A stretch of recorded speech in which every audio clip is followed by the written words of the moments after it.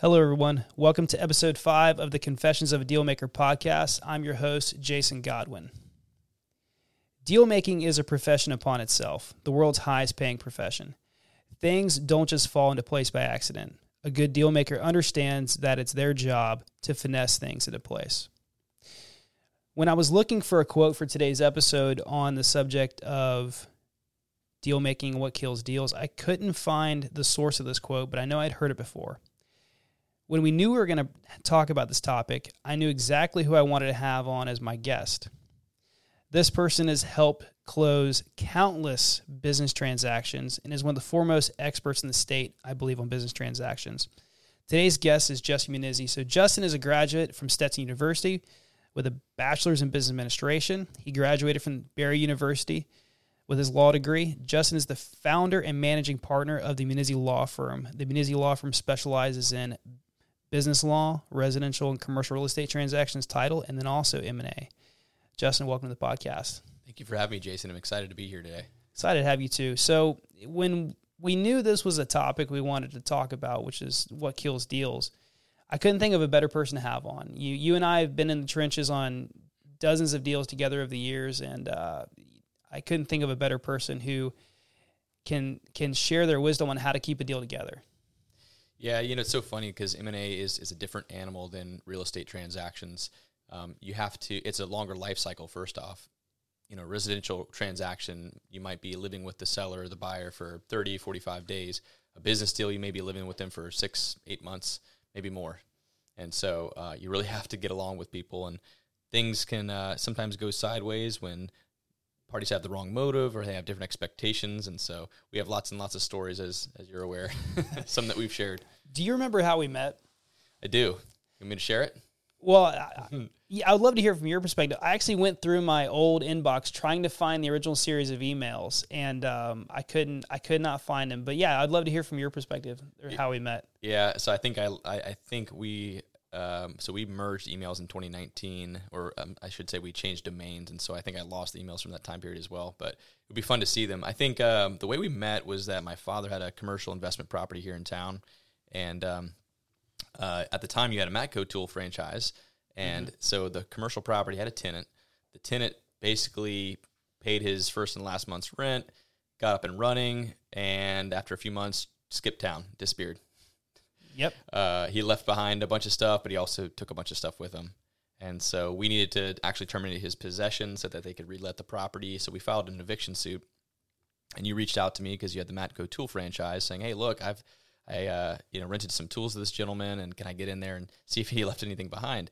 And I remember thinking, this is probably an adverse party. I don't know if we should be talking to him, but all right, fine. It sounds like he's sincere. He's just trying to get his tools back. Okay, fine.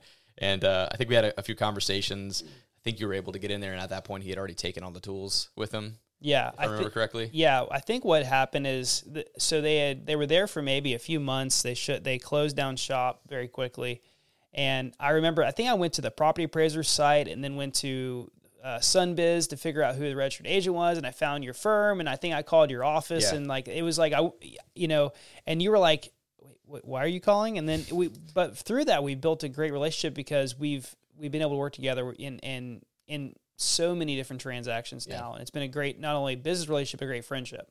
Absolutely, yeah. It's a funny beginning, but yeah, I was glad to have met you, and it was also a lesson for me that I've tried to implement throughout the years, and just treat everybody with respect, treat everybody fairly. It's amazing how far that will take you. Right.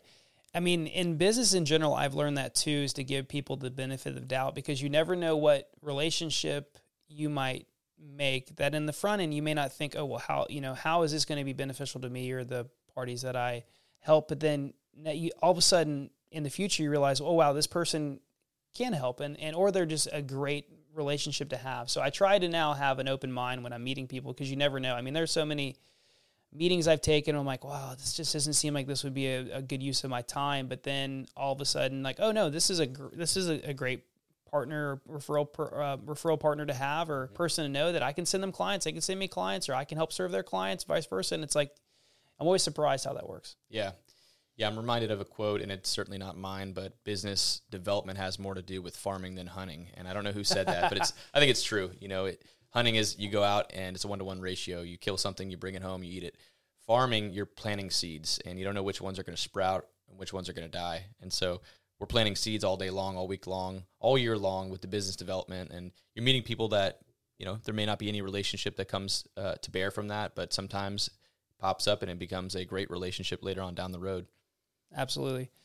Yeah, no, and I would say in your industry specifically, it's very relationship focused. You're a part of the BBF, and you're one of the, I would say, number one attorneys in the BBF now that people are looking to for business transaction advice, closing, support, title work, because you've been able to get the job done, and you've been able to get deals that on the front end didn't look like they were going to be able to close, and get them to close. And that's not by accident, right? That's by, and I'll speak to your abilities and your team's abilities. That's because of the way that you manage transactions. And so,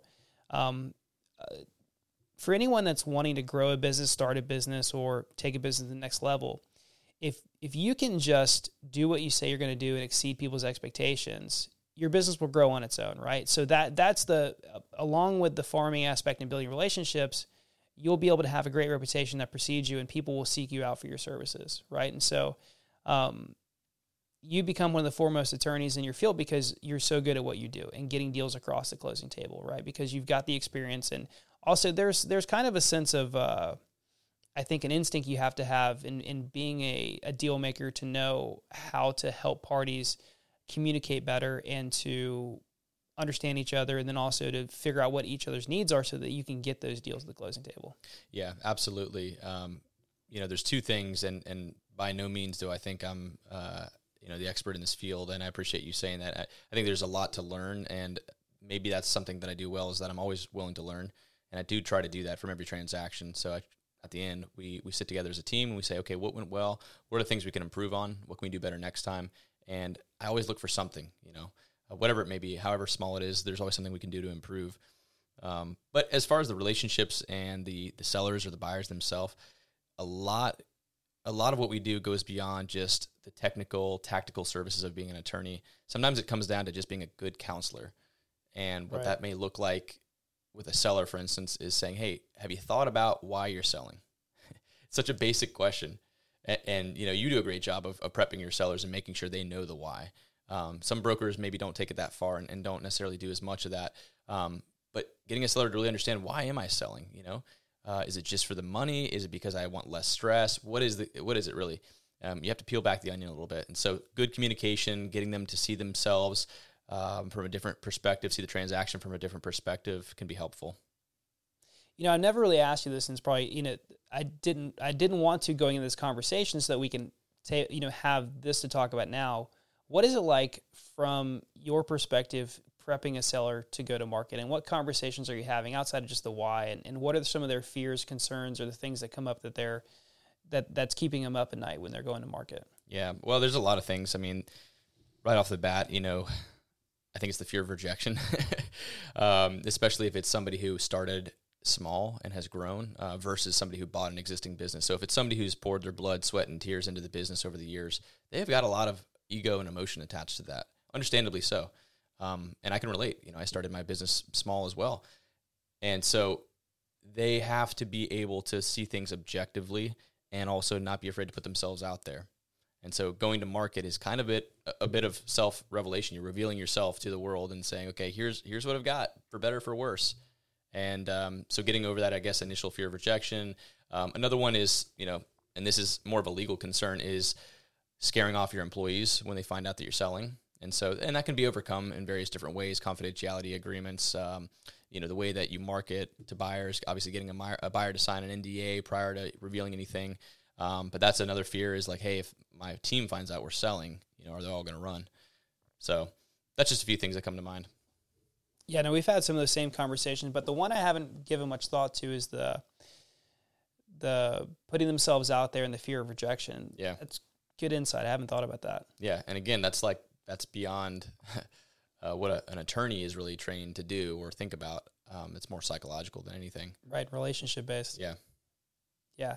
So I think what I've noticed in this business, which is not how I thought it was going to be coming into this, and I think that's also why people who come from a real estate background somewhat struggle in this industry is it's so relationship focused. Absolutely. Which I think that's why we've done a good job if we've taken that approach. But when you've had experience in real estate transactions, which are somewhat, I wouldn't say adversarial, or contract negotiations where you're trying to get something from the person and you're trying to win. You may never meet them. You may never have to look them face to face, right? And in a business transaction, you have to trust the person. You have to build a relationship because you're buying something you can't see. I always say if we're buying a piece of real estate, I can hire a business or a building inspector to go look at the building and tell me the condition of the building. We can hire an environmental company to do a phase 1, phase 2. I can hire an attorney in the title service to do all the deed investigation, title work I need to do to give me a good understanding of the property. I can review the financials and get lease estoppels, and I can make a decision without ever leaving my office. But with a business transaction, that's not the case because you're buying a living, breathing thing that you really can't physically see. You're looking at a series of processes, people, technology, and information that produces revenue, that provides a service and produces revenue, and you have to investigate how that performs and build a relationship with the seller to understand if it's something you trust. Yeah, no, absolutely, and that's a great point. It is so different than real estate transactions. Like you said, real estate transactions, you can touch it, you can see it, you can quantify it, you can dissect it through inspectors' reports and title work and all that stuff. And in a sense, it's less personal because a buyer and a seller can both sit there and look at the property and focus on this other thing that may or may not have issues, right? When you're selling a business, it's so much more personal. If there's a defect in the business that the buyer finds or some issue that they don't like, a seller is going to or may very often take that personally because what they're really saying is, hey, you didn't do a good job with running this business. You did something wrong. And so that's a totally different sort of conversation. Right. And then also when you're negotiating for an asset, it's a quantifiable thing you can physically see, and there's usually a known price. There's data you can use to quantify your objection to the asking price or your support of your asking price if you're the seller. So you can negotiate a position based on information and data. In a business transaction, it's more personal, so you really don't have that high ground to stand from, whether it's a previous sold price or your support of your asking price. So it's not the same negotiations. And I think a lot of people take that for granted going into a sale. And so they get themselves in a position where they're going to be adversarial in a way. It's like if you're going to go, when you're meeting your wife for the first time and you're trying to date her and you want to understand who she is, you can't be adversarial and try to pin her in a corner with words or with contract language. Like, all right, well, so if you don't do this, then this is what's going to happen. Right. Yeah. It doesn't work. Very true. Yeah. Very good point. Yeah, business closings are very, very relational. And so, one of the things that I like is when the parties do spend some time together before they even think about doing a letter of intent or an offer and get to know each other because they got to know the process. They got to know what the business looks like. They need to know how the seller has been thinking, all these years that they've been running the business and make sure that their thoughts are aligned and that their expectations are the same. Right. Yeah, no, I've seen... The number one thing I've seen that leads to success in business transactions is two parties that get along, two parties that understand each other, or at least they're attempting to understand each other, and they're being objective about the business and having open conversations and dialogue.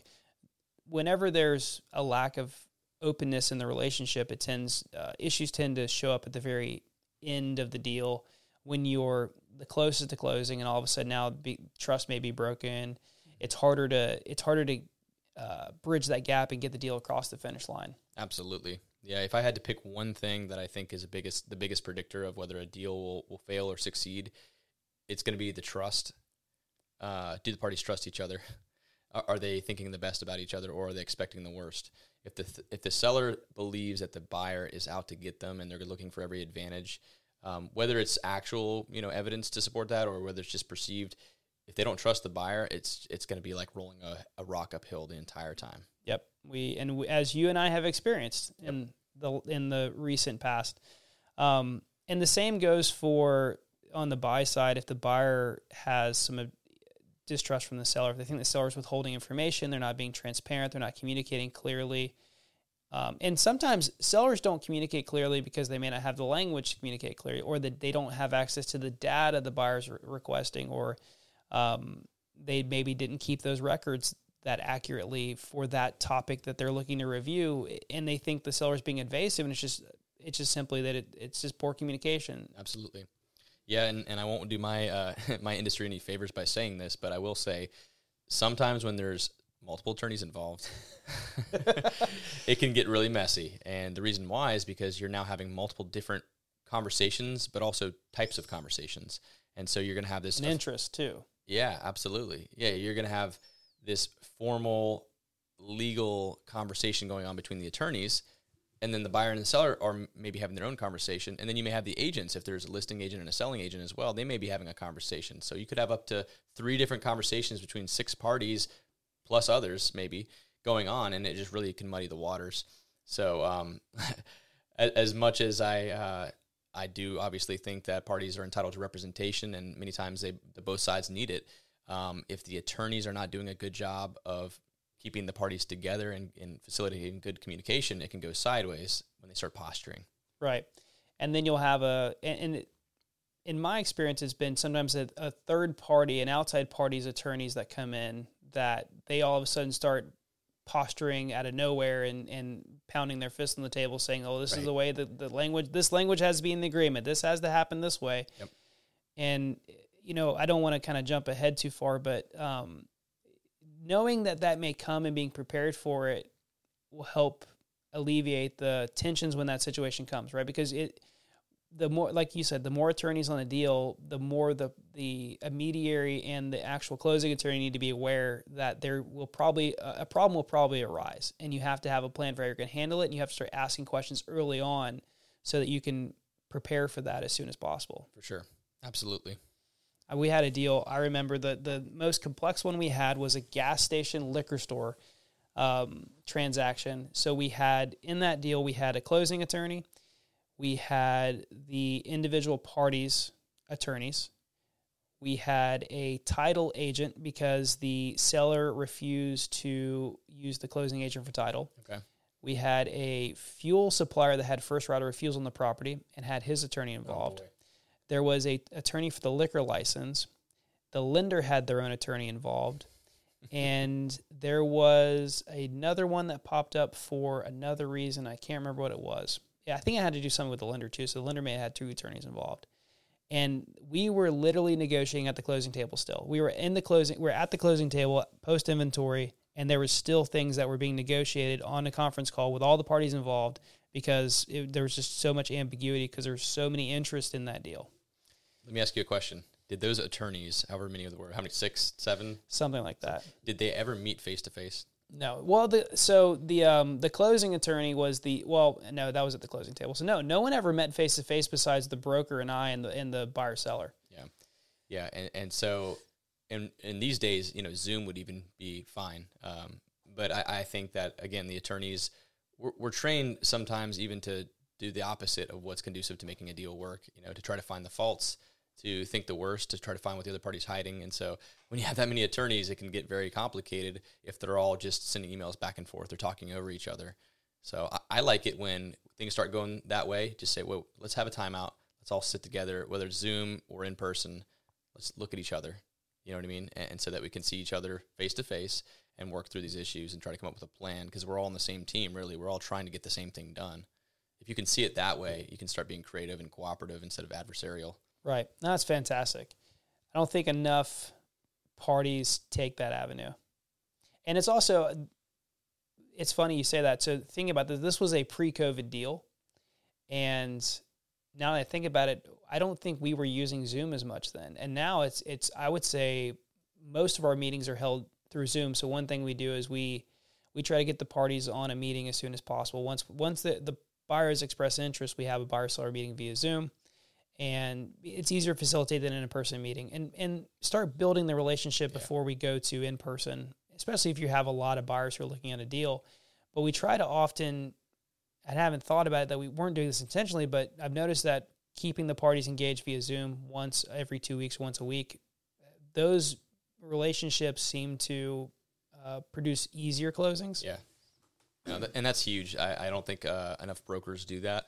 And it's kind of the opposite of that saying, absence makes the heart grow fonder. In business deals, the opposite is true. Right. Absence makes the hearts grow colder. And suspicious. And suspicious, yeah. And so if you can if you can force them to keep looking at each other. I mean, we had a transaction not too long ago where this was the case. Still have nightmares. And without going into too much detail, these parties, when they were face-to-face, they loved each other. And they got along, and they hashed things out, and they would walk away with a pretty good understanding. And then a few days would go by, a week would go by, 2 weeks would go by, and then they're starting to think the worst of each other again. Right. And they would just drift apart. And so, yeah, if you can keep them in front of each other, it forces them to face their issues. Right. Yeah. And so that's a good expectation to have, and a good thing to let sellers know before they go to market that, hey, this is a relationship-based transaction. You're going to have to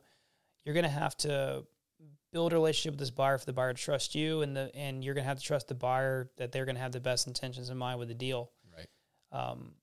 Yeah, that's good advice. Absolutely. So I'd love to talk a little bit about the transaction process from your perspective. I think a lot of people, that may create a lot of anxiety for sellers because they don't know what to expect. Yeah. Yeah. So that's there's a couple different buckets, if you will, or paths, if you prefer that, of how we can approach a deal. So I'll give you an example. So a seller might come to us without a broker, and they may say, I'm thinking about selling my business. What do I do next? And so in that situation, if they're not already working with an advisor or a broker, I might encourage them to do that. I will usually do that if they don't have a prospective buyer yet, right? Because they don't know what they don't know, and they may think their business is worth $100,000 and it's actually worth 50, or maybe it's worth 300. You know what I mean? And so we'll encourage them to talk to a broker right away. But if they've already got if they've already got a buyer identified, then we will talk about, okay, what have you discussed so far? You know, do you have a term sheet, a letter of intent, something in mind? Just bulleting out the deal. If they don't have that, we'll assist them with building that. And we try to get them on the same page with just the fundamentals of the deal. And so in that situation, we might be representing one of the parties and doing the closing work. So we're wearing really two hats. We're representing a party. We're being the closing attorney as well. The buyer, or in the case that we're representing the buyer, the seller might get their own attorney. So there could be another party involved there, but that's one path. The other path is when we are approached by parties who have already reached an agreement, and they could be represented by brokers like yourself, or they may not have brokers, but they've already got the deal pretty much ironed out, and they're just looking for us to close it. So in that case, our deal is kind of more cut and dried. We're just wearing the closing attorney hat. You know what I mean? And so we're taking orders from them. We're drafting the closing documents. We're letting the contract speak to us on what the parties have agreed on, and then we're memorializing that with the closing docs. So it can go a few different routes. Yeah, and sometimes there's a blending of the two depending on what could happen. So I think here's a good question. Oftentimes I have, and this is more of a buyer-specific thing, we'll get to a place where a buyer wants to make an offer, and we say, okay, great, so we're going to draft this agreement. We need to figure out this, and this. Who's going to be escrow agent? Okay, who's going to be the closing attorney? Well, what do you mean closing attorney? Why can't we use the title office? And okay, put the brakes on, right? Yep. Why would you tell a buyer or a seller they should use a closing attorney to close a transaction versus using their individual attorneys to play tennis with a closing packet, or having a title company do a business closing? That's a great question. Yeah, and I've seen that before too. So the first thing is, a title company is not legally allowed to do a business closing if there's not real estate involved. If there is real estate involved, they can do the real estate portion of the deal, but typically they're not going to be able to handle the business sale documents. So we're talking about the bill of sale, the conveying instruments, any of the sort of reps and warranties that go with the business assets. So they can't touch that. They can only do the real estate. The reason for that is because they are agents for their underwriter. Underwriter only issues title insurance, and so they can do the documents incidental to issuing title insurance, but they can't do anything else. So right off the bat, if somebody's saying, well, I'll use my title company, you have to sort of dispel them of that notion, explain to them why the title company legally won't be able to do that. The second thing about why don't the buyer and seller just each get their attorney and then sort of bat it back and forth, I think it goes back to what we were talking about earlier. Having a closing attorney involved, their job is to close the deal. And especially if they're not representing either party, that means they're representing the transaction. And so their job is pretty clear, there to get the deal to the finish line. And so they have sort of a vested interest in keeping things on track and moving the parties closer and closer to closing. Exactly. That's a great answer. Additionally with that, there's a lot of confusion around, in a business sale, what is actually being conveyed. You know, a lot of times sellers are very confused on what are we actually providing to the buyer, and what's the buyer giving to us, and what needs to happen to convey those assets and items. Absolutely. Yeah, and that's a great question too. Something to be addressed early on. If it's a situation where one party is thinking, "Oh, I'm getting the equity," and the other party thinks, "Oh no, I'm just selling the assets," obviously that has to be addressed pretty early on, right? So those are the two routes really. You can do what's known as a stock sale or a membership interest sale if it's an LLC, where they're actually buying the equity of the company. They're stepping into the shoes of the owner of the company. So that comes with everything that the business has. That means that they're going to be acquiring the liabilities of the company, the assets of the company, professional licenses that go with the company, and there may be compelling reasons why you might want to do that. To give you an example, I've got a current deal right now where there are some professional licenses involved and they belong to the business. And for the individual buyers to go out and get those licenses, it would take them years. And so instead of doing an asset sale, they're just going to do a stock sale where they're stepping into the shoes of the owner. So that comes with various pros and cons. The other alternative is what's done the majority of the time, which is an asset sale. So the company is the seller, and the company is selling the things that it owns to this new person. And this new person may have their own entity that they're going to acquire it in, or they may just be individuals. So those are the two routes you can go, and it's important to drill that down early on. Which one we're going to go with? Yeah, we've had that conversation in the beginning of the listing process, and sometimes parties are confused as who the seller is. And it's like, well, you as the individual are not the seller. You're the authorized representative of the company, and you're signing on behalf of the company. And we have to have a corporate meeting minute that records that you are being granted permission to sell the company. That's right.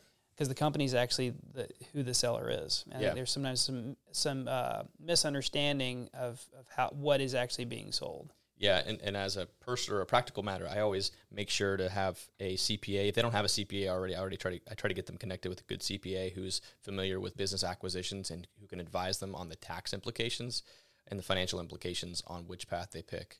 Right, because they can be drastically different depending on which direction you go for different situations. That's right. Absolutely. So in your experience, we talked a little bit about relationships and what is best practices to help get a deal to closing. What do you see that gets deals off track? So just a few things that come to mind. I mean, the seller not actually being ready to let go, the seller being too emotionally attached, wanting the buyer to do things their way. A buyer may or may not like the seller's style of doing things. They may just want the assets, you know what I mean? And they may have an existing business in that same industry and they're just going to bolt on the assets. So if a seller is really, really stuck on, you got to do it my way, and here's why I've been successful for the past X number of years, and you need to do it my way or the highway, that can throw a wrench in things. Unrealistic expectations on lending, and qualifying for a loan on the buyer's side. So if it's an SBA deal, as we know, that might take some more time to get it done. And if a seller thinks they're going to close within 30 days, they need to have a little bit of a reality check, and they need to realize that it might take a little bit longer, and they need to come to terms with that. They need to say that's not okay with me, and I want a different type of buyer. I want a cash buyer, or they need to settle in and be patient and realize it's going to be a process. Yeah, so one of the new things, so we're rolling something out new in our process is kind of in our onboarding form is in our questionnaire is basically there's 5 options, and it's what's most important to you in this transaction. And those questions are based on time frame, and so that we can understand what the seller's expectations are. Is it you want to sell in less than 90 days? I think you and I have done one transaction that closed in less than 45 days. It was a cash transaction we did, I think, in the beginning of 2022 or into 2021. But that's the only one in my career that's closed in less than 90 days. Yeah, it's typically not a quick process. And Right. The reason for that is pretty obvious. The lender wants to make sure that they're comfortable with the deal as well. I think you said this, and it's accurate. Lenders are, yes, they're qualifying the buyer. They want to make sure the buyer can meet the financial obligations, but they're actually also underwriting based on the company. Right. They're looking at the seller. They want to see that the seller was making enough money with the business, the assets, all that stuff to make it work. So they're doing underwriting not just on the buyer, but also on the business itself, and that takes time. Right.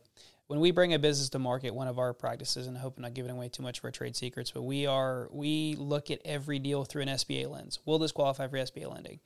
I think a lot of times the parties, whether that's brokers, sellers, buyers, they wait until someone asks for SBA, like, oh, now let's get an SBA lender involved, and now you're okay. That's cost you 3 weeks to get through pre-qualification, and then you now have to underwrite the deal. You have to underwrite the buyer, and you've lost 45 days before you know it, versus doing that on the front end. Like, okay, we can get a higher price if we go with an SBA buyer.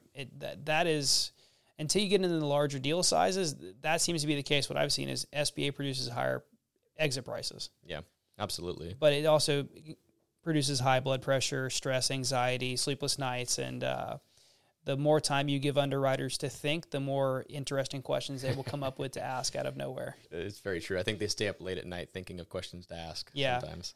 Yeah.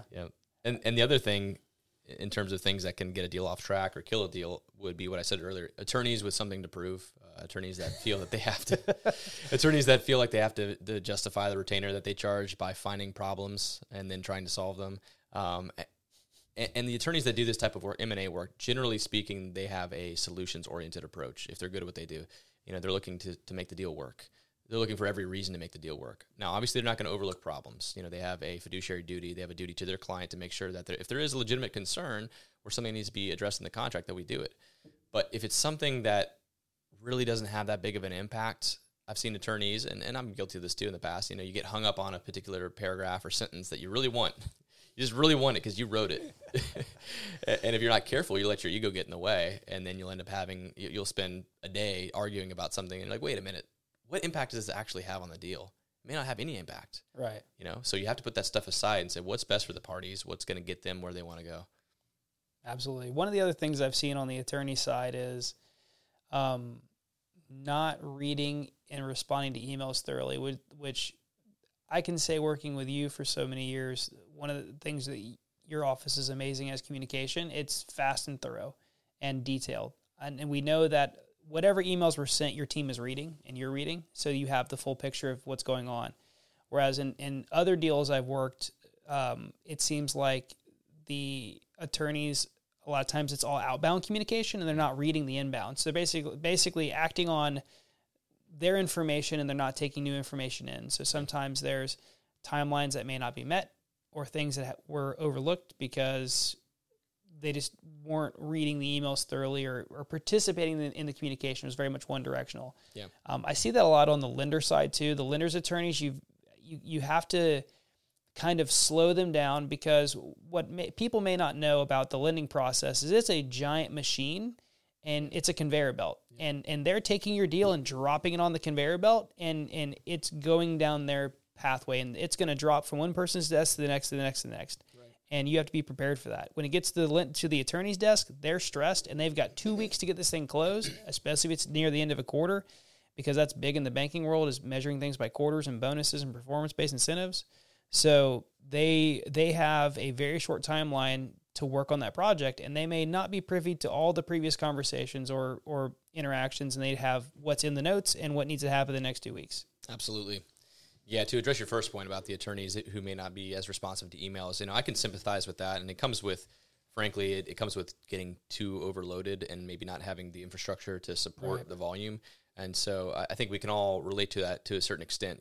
There's been times when we're just slammed, and you don't give the things the attention that it deserves, but that should be the exception and not the rule. And another thing I would say is knowing when to use an email and when to pick up the phone is a big thing. That's a good one, right? And so I'm a big fan of, like, if you're having 2, 3, 4 emails on a single issue, and the parties are just kind of talking past each other, that's when it's time to stop, put down the keyboard and pick up the phone and just call. So, look, let's figure this out, And sometimes you can figure something out in a 5-minute phone call that would have otherwise taken you a day of back and forth emails. And especially when it's a tense issue, one thing I've noticed with me is if I'm trying to get things done quickly, I may send a short, curt response, not because I'm trying to be, direct, but I'm trying to be efficient. Right. And I want to make sure this gets covered and gets out.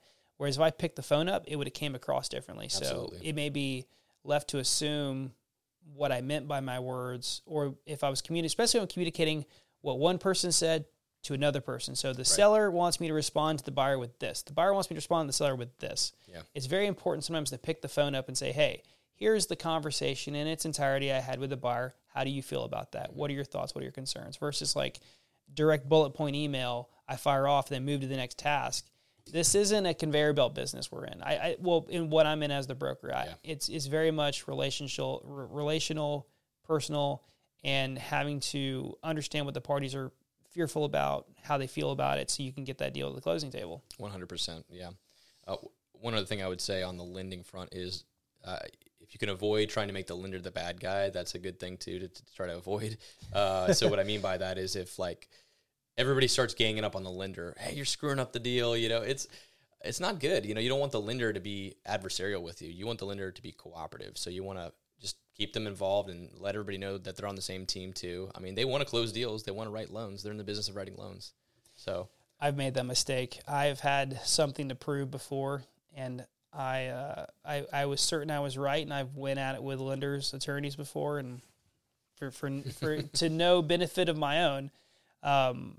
But I've learned now just to, like you said, pick the phone up and call back. Hey, can I ask you why are you asking for this? Yeah. How can we work around this? Because a lot of times what it is they have a framework that they operate within. We need all of these things. Like we had a deal, maybe you remember a few years ago, transportation company, and the lender had given us a thumbs up 2 weeks before closing. Their underwriting department said, hey, all stop. The tax transcripts do not match the returns. Do you remember that? I do, yeah. And the attorney, it was basically, yeah, this is not going to work. Figure it out. So what ended up happening with that deal is what we didn't know. This is important to know, that things that kill deals.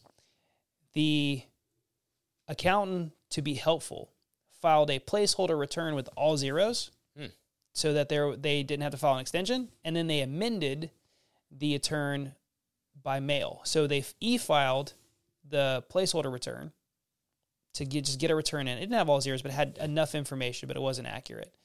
To buy them time to do the amended return. So I don't know why, because you're still going to pay. I think you'd pay interest either way. But it made sense to the accountant. It made sense to the accountant. But what people don't realize is when you e-file, that gets transcribed immediately because it's e-file. But when the e-file window closes, you have to mail it in.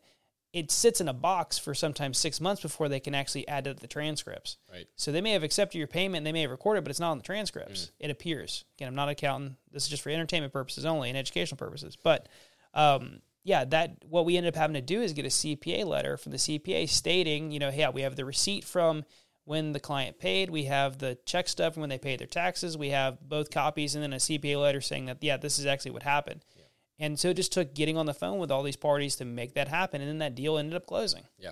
Yep. And that's what it takes sometimes, is just getting people to see past the issues and see each other and work cooperatively. Right. For sure. Yep. What are some other things that you see become obstructions and deal killers or get deals off track outside of buyers, sellers, and lenders? So we talked about unrealistic time expectations. I think that's the other big one is just wanting the deal to close too fast or expecting it to go too slow, maybe even. Sometimes you have big buyers that are in the business of buying small companies, and that's what they do. It might be a private equity company, and they approach a seller, and they give them a letter of intent, and the seller's like, well, this looks great, and they don't read the fine print that they're looking, that offer that they're making is really not an offer at all because there's so many outs for them, right? Mm-hmm. And there could be the purchase price being paid via earnouts, so they're not getting a lump sum at closing. They're going to get paid over time. And so if the seller's not reading that carefully, they may have a totally different idea of the deal that's happening. Then they might get under contract, a couple months go by, and then the buyer says, hey, you know what, we're going to back out. Now the seller's just wasted several months, and they thought this deal was going to go through. They thought they were getting one thing, and turns out now they're not getting anything. So that goes back to making sure they have a good broker like yourself that can make sure they're vetting the offer. Well, one thing I've seen too is when a buyer, and buyers are not going to like what I'm about to say, when a buyer works with a seller directly without some type of intermediary in place, the buyer has all the time in the world and all the leverage in the world to make their decision. There's no mechanism to create competition, so they can drag a deal out for as long as they need to. There's several times we've had clients come to us and say, well, we have buyers coming to us. Why do we need your services? And I'll ask, okay, how long have you had these conversations, and why haven't they taken you to the altar yet? Why don't you have a ring on your finger? Why isn't there a contract? Right. Because they've got all the time in the world to make a decision if they want you or not, and they have all the leverage. So that deal will drag on and on and on and on if you don't have some type of intermediary to be the catalyst for momentum and competition to get the deal moving. Because sometimes people have the best of intentions, but they're just used to taking as much time as they want. Right. And that's 100% true. And I've seen it happen with clients that we represent on the legal side. They get approached and they don't, for whatever reason, involve us right away, and they just come to us later after they've already signed something with buyer, a letter of intent. They're saying, "Hey, we're going to sell," and I look at the deal, and it's like, "Oh man, this is probably not what you're thinking it is." And so, sure enough, we've had several where it falls apart after a few months. The seller's emotionally drained because they're getting their hopes up. They're getting emotionally invested in this idea. Now they're starting to envision themselves on an island drinking an umbrella drink, fantasizing about having this money in their pocket, and then it doesn't happen, and it's emotionally draining for them. And so that's usually when I say, "Hey, look, I'm sorry that happened. Let's talk about the future, though. Have you considered talking to a broker?" And the reason why is so that you can prevent this from happening again, and make sure that the deal's or an offer is actually vetted and it's the right thing for you. Right. And a broker working, and in unison with their attorney as well, because we are not able to advise them on the transaction side as far as the contract language. We can tell them the basis of the offer and the financial side of the offer. I think expectations are very important, and that's why it's so valuable to have a conversation with an attorney, a broker, your accountant, a financial advisor on how much money you need for retirement. Because I think a lot of times sellers want to price their business on how much money they need, not what it's worth. Right. And one of my pet peeves with brokers is when and this is a rabbit trail, but I think it needs to be said because this kills deals. When a broker entertains a seller at a asking price that is not reasonable or achievable by any means, let's say, double what the expected asking price would be. Even if the seller does not sign that listing agreement, they now have it in their head. That's what their business is worth. So now they go through growing and structuring their business in a way that this is what the exit I'm planning for because it's worth this much. And so they may go 5, 6, 7, 10 years without properly preparing for what size exit they need. And then they try to go to market at that price or that multiple, and then they come to find out that, the business isn't selling or the deal is not staying together. And it's because they had this unrealistic expectation and this target that's not achievable. So now they have set their whole retirement plan up based on that target. Yeah, and that could be particularly catastrophic, if they're nearing retirement already, right? And they're really counting on that money. And so, yeah, I agree with you. That could be a big problem if they have unrealistic expectations about what the business is worth. So it really does well to take your time in setting that up before you go to market. And I've seen you do that. I've seen brokers maybe not do that so well, but taking your time and making sure it's priced right, marketed right, so you're attracting the right buyers. That's everything. And even if the seller wants to go to market at above market price, you're being very clear in communicating. And I had this conversation yesterday with a great client. He's got a great business. And the conversation, he's interviewing brokers. And what I told him was, I said, this asking price, I think it will take us 1 year to 2 years to get, because it's a large margin above where I think the market will currently bear. And your business is fantastic. It's just this industry doesn't pull that high of a multiple. And it's still, he's able to achieve a 4+X multiple, but other brokers have told him numbers that, are in the tech space, right? So in the almost like these 7, 8, 9, 10X, which, if you have a tech company, you can go buy Chevron for a 8-to-1 price to earnings ratio, right? So an 8X multiple on Chevron right now. So knowing where your price expectation should be and knowing that, okay, we can still achieve this, but it's going to take a lot longer, so that you're going to be on market for 1 year, 2 years to maybe get that number, and maybe you'll grow into that number. One thing I have on here I want to talk about, because it doesn't come up often. When it comes up, it creates a lot of obstacles, is outside parties. May that be a barter relationship you have. Like I had a deal recently, I started talking to the seller, and he, as we're having this conversation, like, well, I trade this for my landlord and he lets me rent here for that. And then, my uncle is my landlord and I pay him like this much. And then my, another supplier does this. So we barter for this, and how those, now how those outside relationships are going to affect a transaction, because they're probably not going to convey with the business. Right. Yeah. Yeah. That's a great point. And so that's something that our team would do, or I specifically will do as soon as I get involved in a transaction. Let's say it's still at LOI negotiation phase. How does this business operate? What makes it go? What are the vendors you use? Who are your customers? What do those relationships look like? Where do you live? Where does the business live? Does it rent? Does it own? Okay, let's take a look at the lease. Is it assignable? Do we need the landlord's consent? That's a big one we haven't talked about. Yeah, leases. Is there an assignment fee? Is this an institutional landlord? Is this a mom and pop landlord? Are they familiar with assignments? Are they going to take 6 months to consider it? Are they going to give it to us right away? That's a big thing right there. Because if the lease is going to convey as part of the deal, then you need to know that you have the ability to do that. And same thing with vendor relationships or what anything like that, where there's maybe a bartering relationship. Is there a contract that memorializes that? Can we get a contract in place prior to closing that will convey with the deal? So all those things need to be nailed down. The one sure and fast rule is if you do nothing and do not nail those things down, it will be a problem at closing. Right. And leases, I think, is a whole podcast episode in itself. There's language so when you're reading as a broker, when we read a lease, we go straight to the assignment section. That's the first thing we want to look at.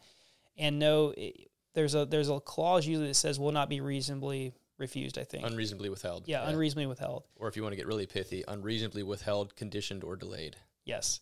Us attorneys love those couplets and triplets. When that is not present, the landlord can carte blanche not renew that or not assign that lease. It's to their full discretion. They can renegotiate the rent. They can renegotiate CAM.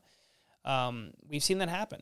And I think a lot of times when I tell all of our clients, if you're ever signing a lease, it doesn't matter if you're signing with a family member, you need to have an attorney look over it, because they have the lens to look through that lease to know, okay, 5 years down the road, how is this going to affect the business? Yep. And I've seen it go both ways. So like I said, if you've got a large landlord, maybe they've got multiple properties and shopping centers or whatever the case may be, they are used to doing assignments, right? And so they've got a process, and I've seen it work very well. You submit an assignment request. They say, okay, great. Let's see the financials for the buyer. We'll have them execute a new personal guarantee, and boom, and you sort of get a rubber stamp.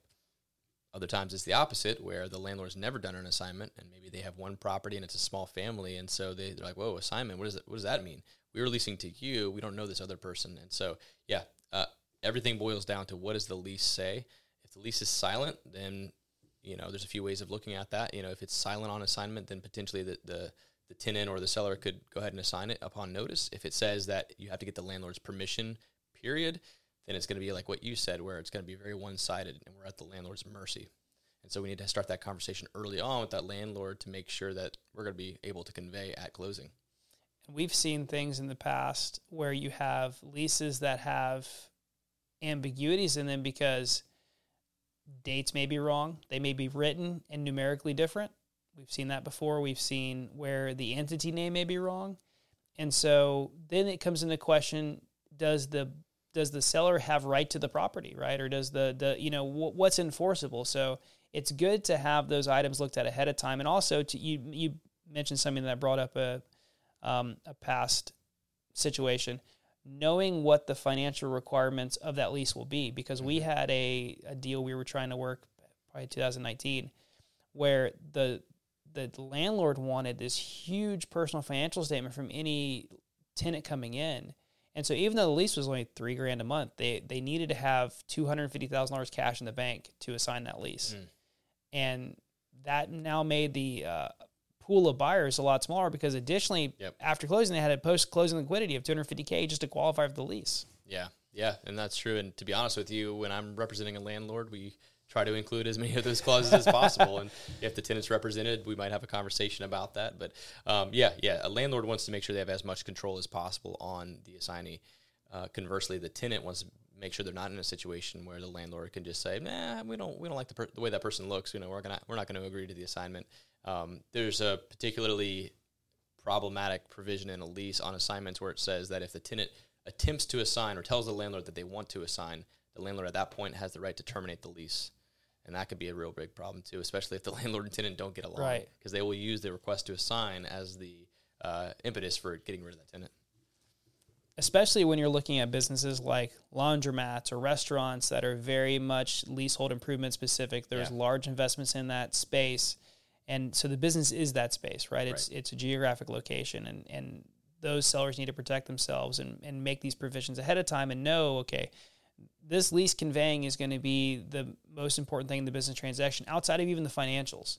And so knowing that ahead of time and speaking with an attorney, I always say you need to have a attorney number one, accountant number two, financial advisor number three in your corner if you own a business. And then a business broker when you're getting within, I'd say, 5 to 10 years from retirement, at least have the conversation, take them out to lunch, something.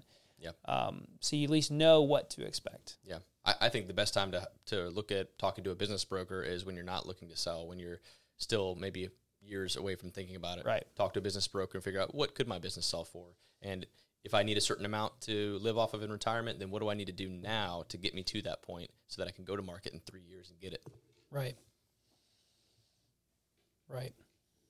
I feel like we've done a good job covering most of the issues that come up. Is there anything you can think of we can add? I'm sure I'll think of something as soon as we're done today. There's just so many situations. I think it all boils down to good communication, good expectations, be reasonable, be ready. If you're the seller, know why you're selling.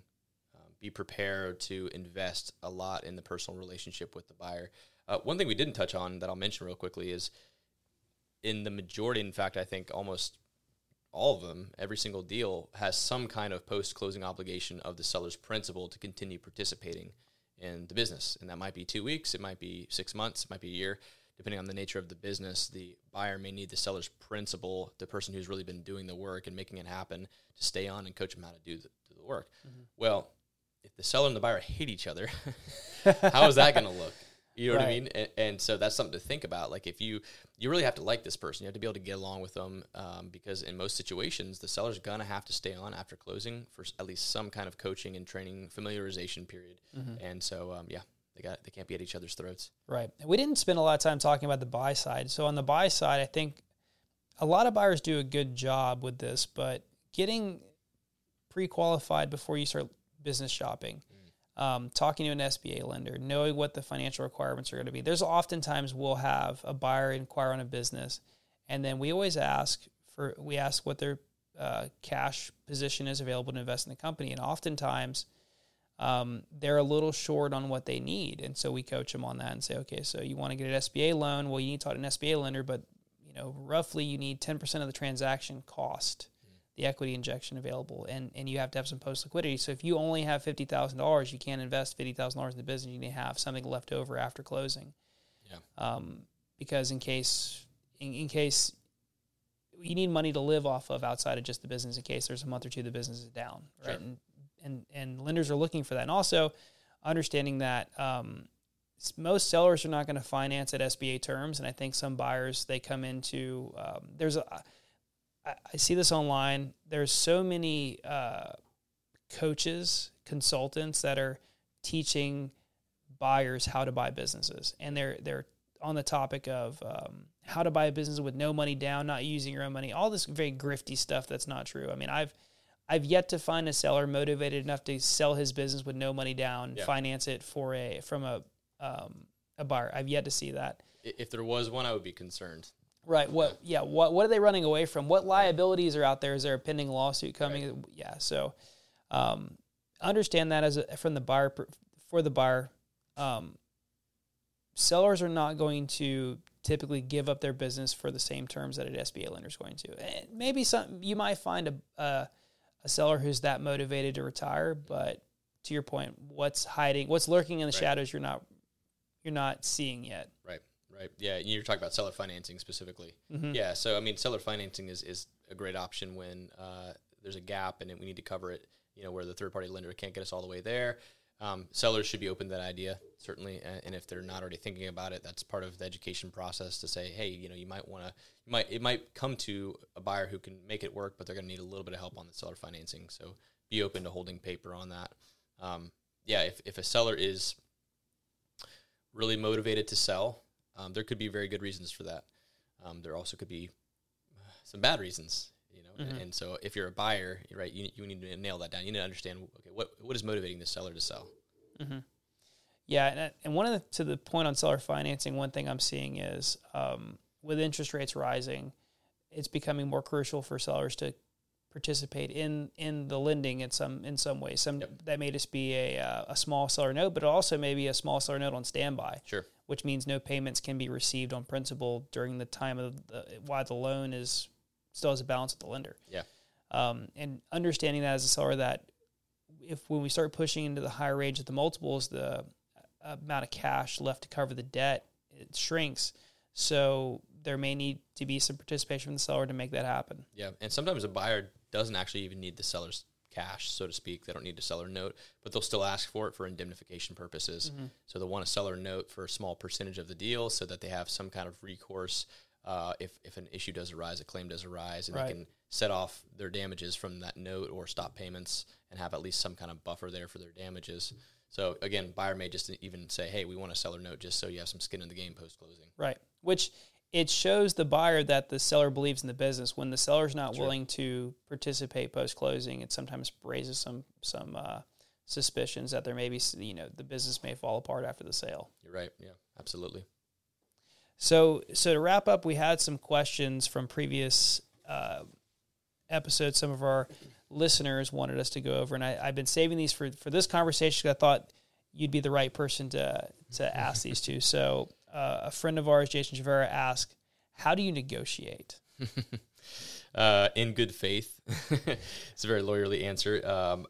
When you negotiate, you need to know what is a want versus what is a need.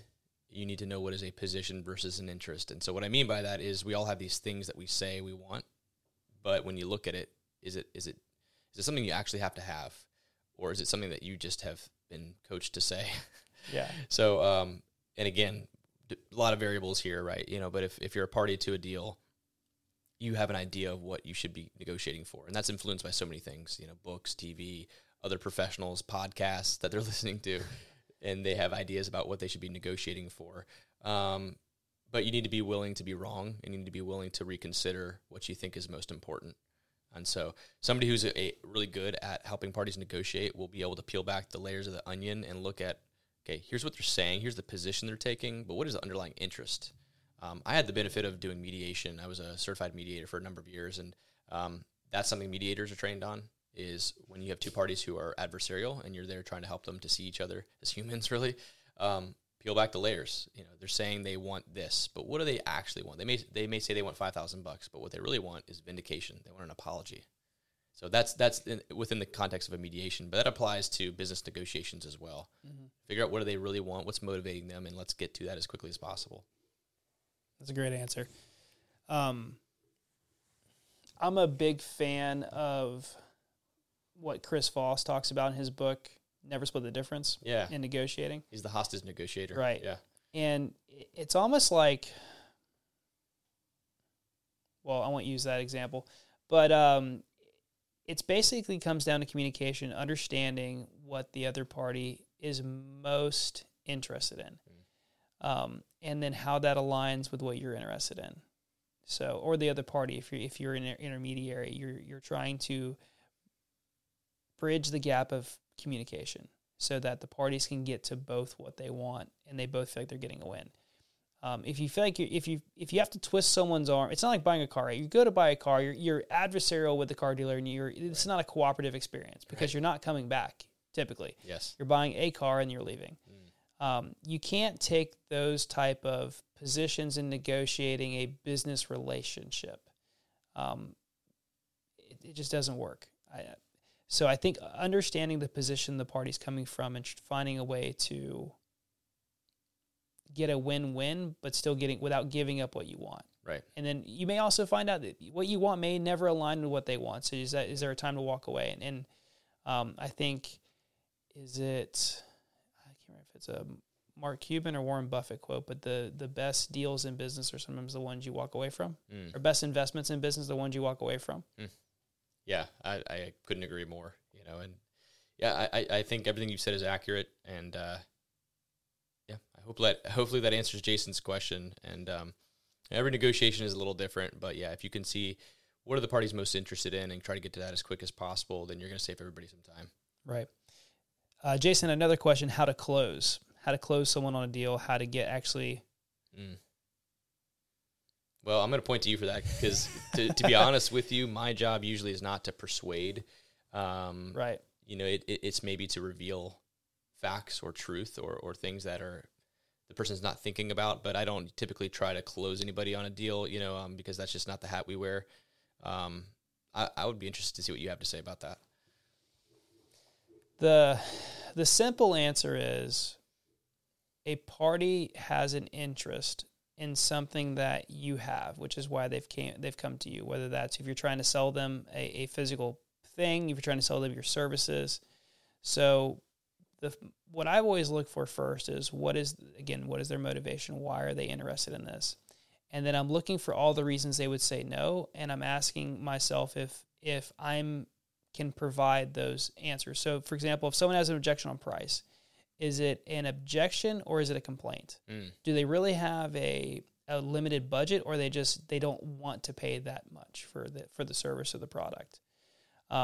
What's their underlying motive, right? So what's the most important thing to them? And then we're going to keep discussing that and moving towards that. Like Jordan Belfort talks about the straight line method. So you're asking questions to get enough information to get through an objection, and you're asking for the close. And then when they give you the objection, you're now addressing the objection. You have to, when you're being ethical, you have to address it objectively. Okay, is this a objection or a complaint? Mm-hmm. Because if you're transparent, you'd say, well, address it like it's a complaint, right? Yeah. This business may be more expensive, but does this business stand out from all the ones you're looking at? Yes or no? Okay. Yeah. If no, well then, okay, maybe this isn't the right business for you. Yeah. Yeah. Or, same thing with services. Okay. I always ask clients, how important is this to you? If they ask us about it, they're talking about a fee, right? And how much do we charge? Okay. Let me ask you a question. You get to do this once. How important is this for you? If it's not that important, then don't do it. Then find someone else. But if it's important to you, it should be something you're willing to invest in. So it's speaking to the objections and speaking to their concerns and addressing them ethically and honestly. And they may not be a fit, and you may not be able to close them. Yeah. But I think that's, at least for me in my life in sales, what's produced the best results. Yeah. No, that's great. And as I think about it, I do a similar thing when I'm representing a party and we're doing the closing, or maybe we're just representing the party. And I like that methodology of trying to identify whether it's an objection or a complaint. Sometimes somebody just wants to vent and they just need to be heard. And so we'll play that role. We'll listen to them and hear them out. Okay, I hear your complaint. Let's talk about that though. And for instance, in a situation we had where a seller was sort of griping about the fact that the buyer's lender was taking too long and we had to do a few addendums to extend. They were just really getting upset. And I said, okay, well, let's think about this for a second. Does the deal that you signed 2 months ago, is that still the deal you want? And do you like this buyer? Do you think they're the right fit? And if this deal blows up today and you had to go back to market, and you had to get another buyer under contract, and you had to get to where this deal is right now, how long would that take, right? And so the answer is it would take another 6 months. And so you have a 30-day extension addendum versus going 6 months with a new unknown quantity. Obviously, the 30-day extension addendum makes sense, right? And so that was a situation where we had to identify, okay, this person just really needs to vent and to get this off their chest, and we'll help them with that. But then let's figure out, what is the actual issue. Is it just a complaint, or is there an actual objection to the deal? Yeah, and then to summarize, I guess all closing is asking questions, making observations, and then repeating that information back to the party and asking the right questions and asking for the call to action. Okay, can we move forward? Well said. I think that's the one thing I see people who struggle in sales, their one hang up is the confidence to ask for the call to action, to ask for the close. Because they'll go through all the steps of following up and communicating well and asking good questions, and then they'll wait. They'll wait for someone to they may be shy, or they may be fearful of rejection. Because in sales, you're going to get a ton of rejection. But they're not asking for the close. I think that's the biggest thing. Just ask. Very well said. Yeah. So next question, our friend Aaron Preston asked, if a business owner has terrible books and financials, can they sell their company, and if so, how? Well, I'm going to have to look at you for this one. I think, and this may come as a shock to some people, but I don't love accounting. And we have to be familiar with accounting just because of the nature of what we do. But I personally don't love accounting and don't love reading financial reports. But that said, I think in broad terms, if a business owner has terrible books of financials, they may still be able to sell their company. It just may not be for what they want and when they want. They may have some homework to do before they can get to that point. It may change who their potential buyers are too. And this is kind of a takeaway from like real estate, residential real estate, for instance. A home that can't qualify for traditional lending may not be an issue to a cash buyer.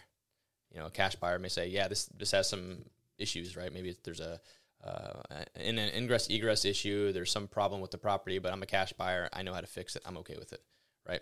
And so I think the same applies here. It may just really narrow down your potential pool of buyers, but it depends on the situation entirely. It could be a situation where it's like, well, we need to take a timeout. You need to spend the next 12 to 16 months and clean up things on the financial reports so that you can actually go to market in good faith and really be prepared to answer questions by a buyer. Yeah, no, I don't think I could said that better. The only thing I'll add is there's two things that play in a business transaction. There's the price and the time on market. Those are controlled by how many qualified buyers fit your business. So if there's more competition for your business, you can demand a higher price. Mm-hmm. If there's more competition for the business, you'll have a shorter time on market. When you start reducing the amount of qualified buyers or interested buyers, you're now decreasing the price and time on market. So when you have poor quality of earnings, you're reducing the amount of buyers who are willing to look at the business. So now you're reducing the price and increasing the time on market. Right. Yep. And that's where it just comes down to having an honest conversation with that seller and figuring out, first of all, are you even aware of the problem? Maybe that's an issue you have to overcome right in the beginning is helping them to actually see that they do have an issue. Right. They may think nothing's wrong with their business. Hey, this is the way we've done it for 20 years. We write out our financial statements on paper by hand every month. There's no auditing or standard methodology for how they're prepared, but it works for us, right? So you may have to say, well, look, that may work for you, but that's not going to fly with a buyer. Right. Well, we had a situation 2021 client we worked on together that when we reviewed their financials, we found out the balance sheets didn't balance. And come to find out there was a large number of expenses that were incorrectly categorized and doubled in some cases. So the financials didn't balance. So they would have actually sold for a smaller price if they would have went to market like that. And then we found the error, and the accountant the new accountant corrected it.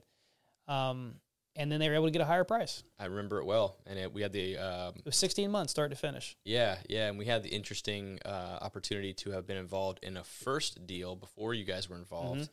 See that one fall apart, get them connected with you guys and the accountants, and then 16 months later, now they are back to market, got a buyer, and it closed, and they got more money than they would have otherwise. And this is a large company. It's not. Yeah, so that was the thing. This is a large company. So it's not, I think, $45 million in revenue.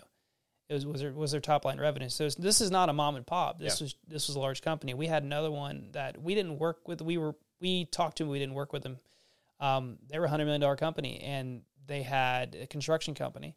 And construction accounting is so complicated, so complex. When you have cost-based accounting versus percentage of completion, either way, the P&L swung dramatically either way based on how the accounting was done. So if it's not done properly and the financials aren't audited for a large company, it can dramatically affect your ability to sell and what multiple you'll sell at. Right. Absolutely. Next question is from our friend Amanda Rupp from Rupp Realty. What's the most important thing you can gather and keep organized when you are preparing to sell your company? Well, I think it's going to go back to financial reports. I think that's probably the biggest thing is making sure your financial house is in order and you've got probably, and you could speak to this, 24 to 36 months of good data, tax returns, probably more than that, but at a minimum, I think 2 to 3 years, you need to be prepared to have those viewed by a buyer. The other thing is just simply the things that make the business go. And so this varies from industry to industry, but if you think about like a construction company, for example, what do your customer contracts look like? Are they the same every single time? Are they consistent? What do your vendor contracts look like? Do you have all of your subs using the same type of contract? So there's predictability and control there. Supplier relationships, are those solid? Are those vetted? Are you using the same suppliers consistently? Are you all over the place with different suppliers every week? Those are all things that you should try to nail down in advance and have documented as best you can, because those are questions that a buyer's going to ask. So I think the best way I can answer that is, if you're looking to sell your business, try to put yourself in the shoes of a buyer. Pretend you're buying your own company. What would you want to know? What would you want to see? Fantastic answer. Yeah. Yeah, employee agreements, contractor agreements, leases. Oftentimes, we've seen that at that point, the seller realizes they don't have a paper copy of their lease, and they're afraid to go ask their landlord for it, or a stored copy for their lease, and they're afraid to go ask their landlord for it because they don't want to create any concerns. Sure. So just to your point, that's a good way. What documents makes the business go, and having all those in order, and then having someone review them to make sure that there's no surprises. Like we had a situation recently where there was a mutual relationship between a vendor and a seller, and then who owns the clients, and at what stage are the clients owned, and do they have right to transfer those clients to another party, right? So that the business relationship worked for decades, and then all of a sudden you go to sell, and now will this convey with the sale? We don't know. Yeah, very, very true. The you brought up like employment agreements and things like that, so that makes me think about internal SOPs. And so if a buyer were to walk in the door and say, show me how your business runs, without telling me necessarily, don't just tell me what you do, show me how it runs. Do you have something you can produce to them? Say, here's our SOPs for how we intake clients, how we do the work, how we sell, how we market. You know what I mean? And so can you show them those things? And if the answer is no, then that might be something you want to consider working on. Yeah, we have this document we produced. It was an email series and a blog, and it was the difference in profit versus value in a company. There's things you can do that add profit. There's also things you can do that add value that don't necessarily add profit. And written SOPs, documentation, hiring process and procedures, recruiting process procedures, promotion, internal training, all of that is so valuable that gets overlooked. Even small companies, like we've noticed, my company, we're 5 people right now. Having written and video SOPs, there's so many free tools like Tango and Loom. You can use, well, Tango's free, Loom's not. Loom's like $10 a month, but you can record an SOP and it lives there in perpetuity. You can send someone a link or store those links inside of a Word document. Here's the training process. Yep. It's perfect. Yeah. Yep. All you're doing is increasing value, and the more you can do that, the more your value goes up. This is especially true for small companies where the owners are heavily involved in the day-to-day. Right. Yeah. Because the question is, what are you selling? And if it's just, well, I'm selling my things that I do, well, are you going to stay on with the business forever? No. I mean, you're trying to sell, right? So you need to have something other than just your own time and efforts that you're conveying. Right. One of my sayings is the value of a company is derived by the size of the hole left after the seller exits. I love that. So if that hole is minimal, the value of the company is large, right? Because there's less impact, because impact is risk. So buyers are looking at risk and reward. So how much risk do I have to take on to get what type of reward? And multiples are a direct correlation to risk. So recurring revenue business are less risky than project-based revenue. Right. The more the seller's involved with the process, and then to the point of what kills deals, the further along in the transaction process that becomes disclosed to the buyer, the more likely they may be to pull the ejection lever and punch out of the deal, right? So surprises and that may be something we didn't address earlier. Surprises are never a good thing in a business transaction. Agreed. Yes. You don't want surprises. If there are surprises, they should be pleasant surprises. Yes. The company's actually more profitable than they initially thought. That's okay. We see that from time to time too. That's a nice surprise. We don't want unpleasant surprises. Another thing, and not to be redundant, but with that question specifically, thinking about selling, like, I think a good exercise for a seller would be go do nothing for a week. Don't talk to anybody. Don't send an email. Don't do anything related to the business. And could the business still survive and function without you? Now, if it may function better. It may function mine better. Does. Then that's a good thing. That's a great thing, actually.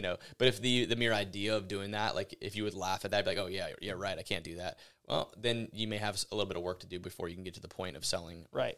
Or maybe not selling it for as much as you thought. So that might be a good exercise to consider. Yeah, because and this is another tangent, but my learning experience has been oftentimes that's my preference of how things are done, not how it has to be done. And then when the team's allowed to do it without me, they grow as a team. They grow in their personal individual capability. And they also grow in their confidence, right? Because they know I trust them. They know that I'm not micromanaging them, and I believe in them, right? And so then when you as a seller exit the company, now they become the most senior knowledge holders in the company, and the buyers now look to them for advice and look to them for their knowledge on how the company operates. That's a win-win for both parties, because now the employees have that ability to be the most knowledgeable people in the company. Sure. and kind of walk out their passion and their talents inside the company, but also that the buyer has a team of people around him to help make sure the company succeeds. Right. Yep. That's another recipe for success I've seen. Yeah. Absolutely. The last question Amanda had was, what's most important, your gross revenue or net revenue? I'll go ahead and answer this. Yeah, you answer that one. That's not for me. Yes. And here's why, right? So businesses are often valued upon the net revenue, right? But how close is that gross revenue multiple to the average market? And how that plays out is when we do evaluation, we're looking at the net revenue, but also on average, what do these businesses sell for as a percentage of gross revenue? If your business, we may value it at the net revenue number, but if the number on the gross revenue is completely different, then your business is abnormal to the market. And here's how buyers can look at that either way. If your business, let's say you, round numbers, right? Say you have a business that makes $1 million in gross revenue and $250,000 in net revenue, and that business is going to sell for $500,000. Just making numbers up, right? If the subject company has $750,000 in gross revenue, but $250,000 in net revenue, it's performing at a higher margin. Buyer's going to ask why. What are you doing different than the rest of the industry? Are you paying your employees less, underpaying them? Because if I'm merging with my existing company, now I have to pay all your people the same as I pay my people. Yes. Or if it's the opposite and we're going to merge companies, now I have to pay all my people the same as I'm paying your people. Right. Are you getting a very special deal on your cost of goods, your supplies, and so you're able to perform business at a higher profit margin or lower profit margin? Is there some places I can add benefit? Like I was doing a exit strategy call with a client yesterday, pull his financials up, and he went from like cost of goods was like 30% one year and it was 15% the next year. It's like, okay, what happened? Instantly, what happened? Yeah. Because that's the first thing buyers are going to look at when they're analyzing those numbers is, okay, is this repeatable? Right. Did the seller not order as much product and sell through inventory, so we artificially inflated the bottom line? Well, if you're not counting inventory on your balance sheet, it's really hard to prove. Right. So how do you walk through that process? So I would say both are important to understand what the industry norms are, so you know how aligned with the rest of the industry your business is. It's not bad being high or low. It's just we need to know why. Yeah. We need to be able to document that and know why you're not in line with the rest of the market. Absolutely. Yeah. Financial reports tell a story.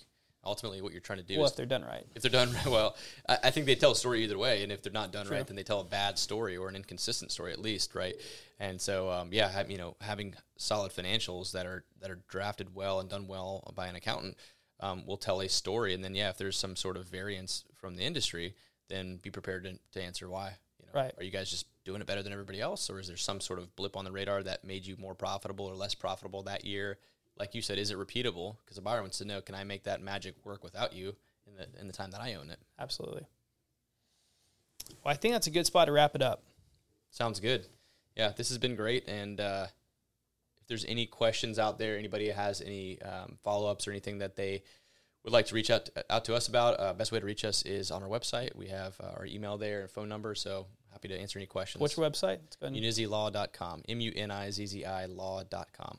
And we'll also put that in the show notes. I can't recommend Justin enough. He's not only my personal attorney, he has also closed countless deals with us and also countless deals with other members of the BBF. I can't say enough positive things about you and your team. So it's been a very pleasure working with you the last few years, and thank you for coming on today. Thank you for the opportunity. Looking forward to keeping it going. So for everyone listening, I want to thank you all for following, liking, subscribing, commenting. We appreciate your support.